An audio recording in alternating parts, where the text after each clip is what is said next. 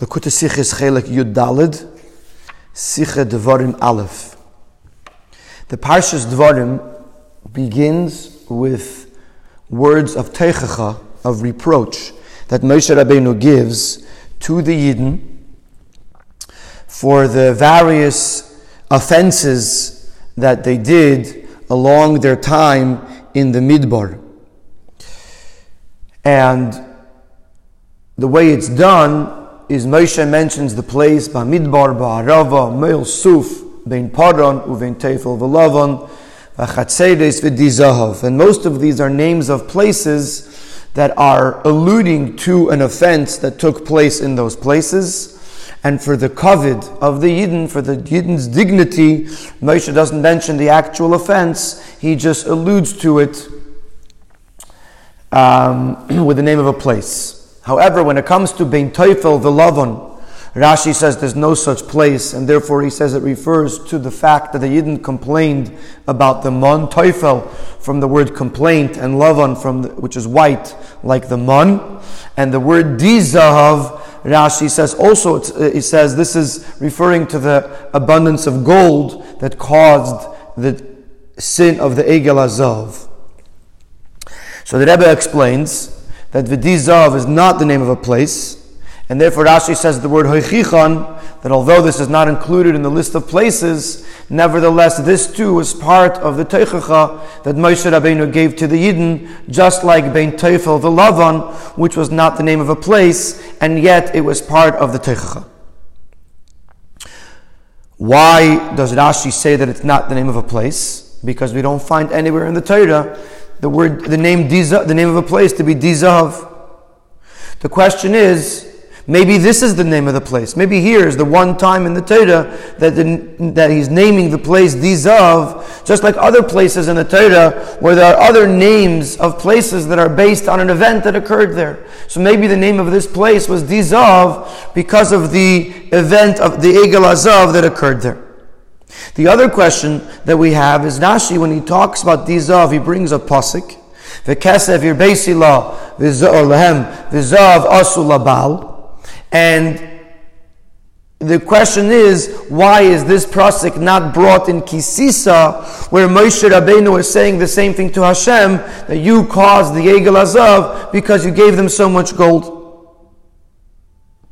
So the first question we're going to answer is this last question. What's the difference between Kisisa and Dvarim? And the Rebbe explains that in Kisisa, Moshe Rabbeinu is trying to ask the Eibishter to forgive the Yidden. And therefore over there he wants to minimize the Avera. And therefore he says, Hashem, it's not their fault, it's your fault, you gave them too much gold. He's trying to minimize their Avera. Here, on the other hand, Moshe is giving them teichacha, Moshe is reproaching them.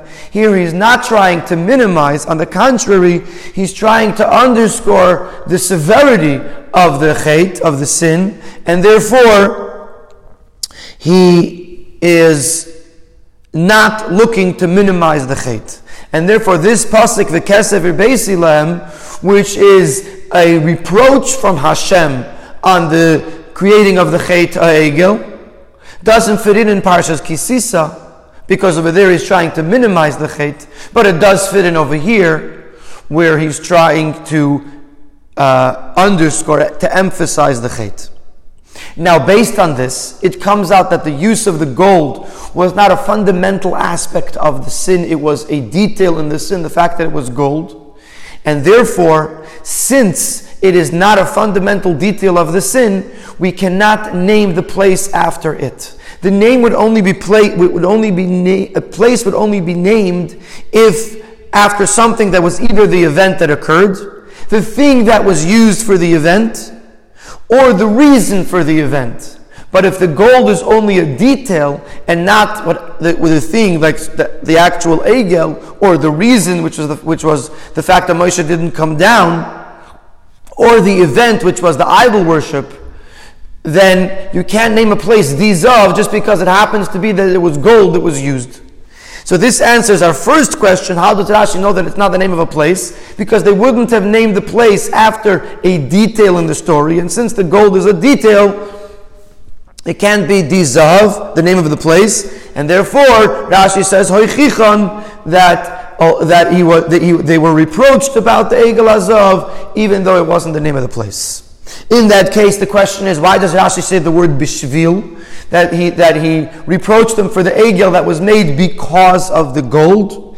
And for this, the Rebbe introduces a new idea, and that is that even though Moshe was reproaching the Yidden, he was also trying to bring a limud zchus to defend the Yidden for what they had done. And therefore he mentions within the Teichacha, the Dizav, that they used a lot of gold to make an Aveda Zara. He also says, Bishvil Rev Zav, that it was the fault of the gold and not so much the fault of the Yid. This was a way of Moshe Rabbeinu finding a limud zchus for the Yidden. Now, based on this idea that Moshe is being melamed zchus as well, we can find the limud zchus in each of the places and the teichachas that Moshe was giving. For example, it says Bamidbar. The Yidden complained, why did you bring us into this midbar and not leave us in Mitzrayim where we had meat and we had bread and we could have died there? So the question is, why say just Bamidbar and not Midbar Sin Asher Be'elam Uvein Sinai? Why not refer to the specific place where this occurred? So the answer is because the word Midbar is a defense. Because the Midbar was a Midbar Gadol V'Noira, was a great and scary Midbar. A Midbar that had Nachar Sarav Akrav. This was therefore a place where it was very difficult to go in there without being afraid. And therefore we can't blame them for saying Me'iten Museinu and Eretz Mitzrayim. So the word Bamidbar is a defense. Then the pasuk says Ba'arava. So Ba'arava is telling us exactly where this was. This was Ba'arvis Mayav. Even though it actually took place B'Shittim, but it's telling us that it took place in the environs of Mayav, of Arvis Mayav, because Mayav was filled with promiscuity. Mayav was filled with znus, just like they were named after a person who was not a tzanua, and she named her children Mayav because their son Mayav because he was born from his father. So and her descendants carried on this promiscuity, and therefore you can't fully blame the Yidden because they were in the place that was so filled with this nus, with this lack of modesty, that they got swept up in it, and this is a limud zchus on them.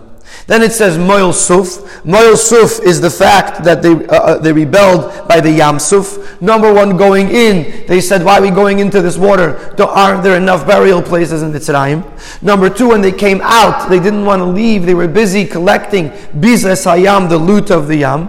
So here the Limus Chus is obvious. They were Moil Suf, they were opposite of Yam Suf. On the way in, they were petrified of they're going to drown. On the way out, there was all this bizas hayam that the Eibishter wanted them to collect. How could they leave? So from the words Me'il Suf, we see the limud zchus. Bein Paron. Rashi talks about the Meraglim. He says, Al Yedei HaMeraglim. It was the Meraglim's fault. They caused it. Uvein Teufel V'Lavan. This is an interesting one. The fact that the man was white. White is like colorless. When something is colorless, it's not tangible. You don't see what you're eating. If you can't see what you're eating, you can't really truly enjoy it. And therefore, the Yidden couldn't enjoy the man. And therefore, they complained about it because they couldn't see it. V'chatzeros, which is about the machlekes of Kairach. Rashi says, "B'machlekosoi shel Kairach." The battle of Kairach. Again, this was Kairach's fault. And the Dizah, we already explained that it was the fault of the gold. So in all of these words in the pasuk, besides the teichacha, within the teichacha rather, there is also a limud zchus. Now finding ourselves right before Tisha B'Av, where we are mourning the Beis Hamikdash, in this galus, there is actually also a geula concealed. And we see this in the words Eicha Yashav Adad, which is really a tragedy that Yerushalayim and the Yidden are Badad are alone. But there is also a midah tova here, because badad means that the Yidden are not mingling with the goyim; they are staying separate from the goyim, and this leads to the geula, and to the building of the third Beis Hamikdash, which is also hinted in the word badad, like the pasuk says, "Betach badad ein Yaakov," which is a remes to the Beis Hamikdash Hashlishi, which is named after Yaakov Avinu.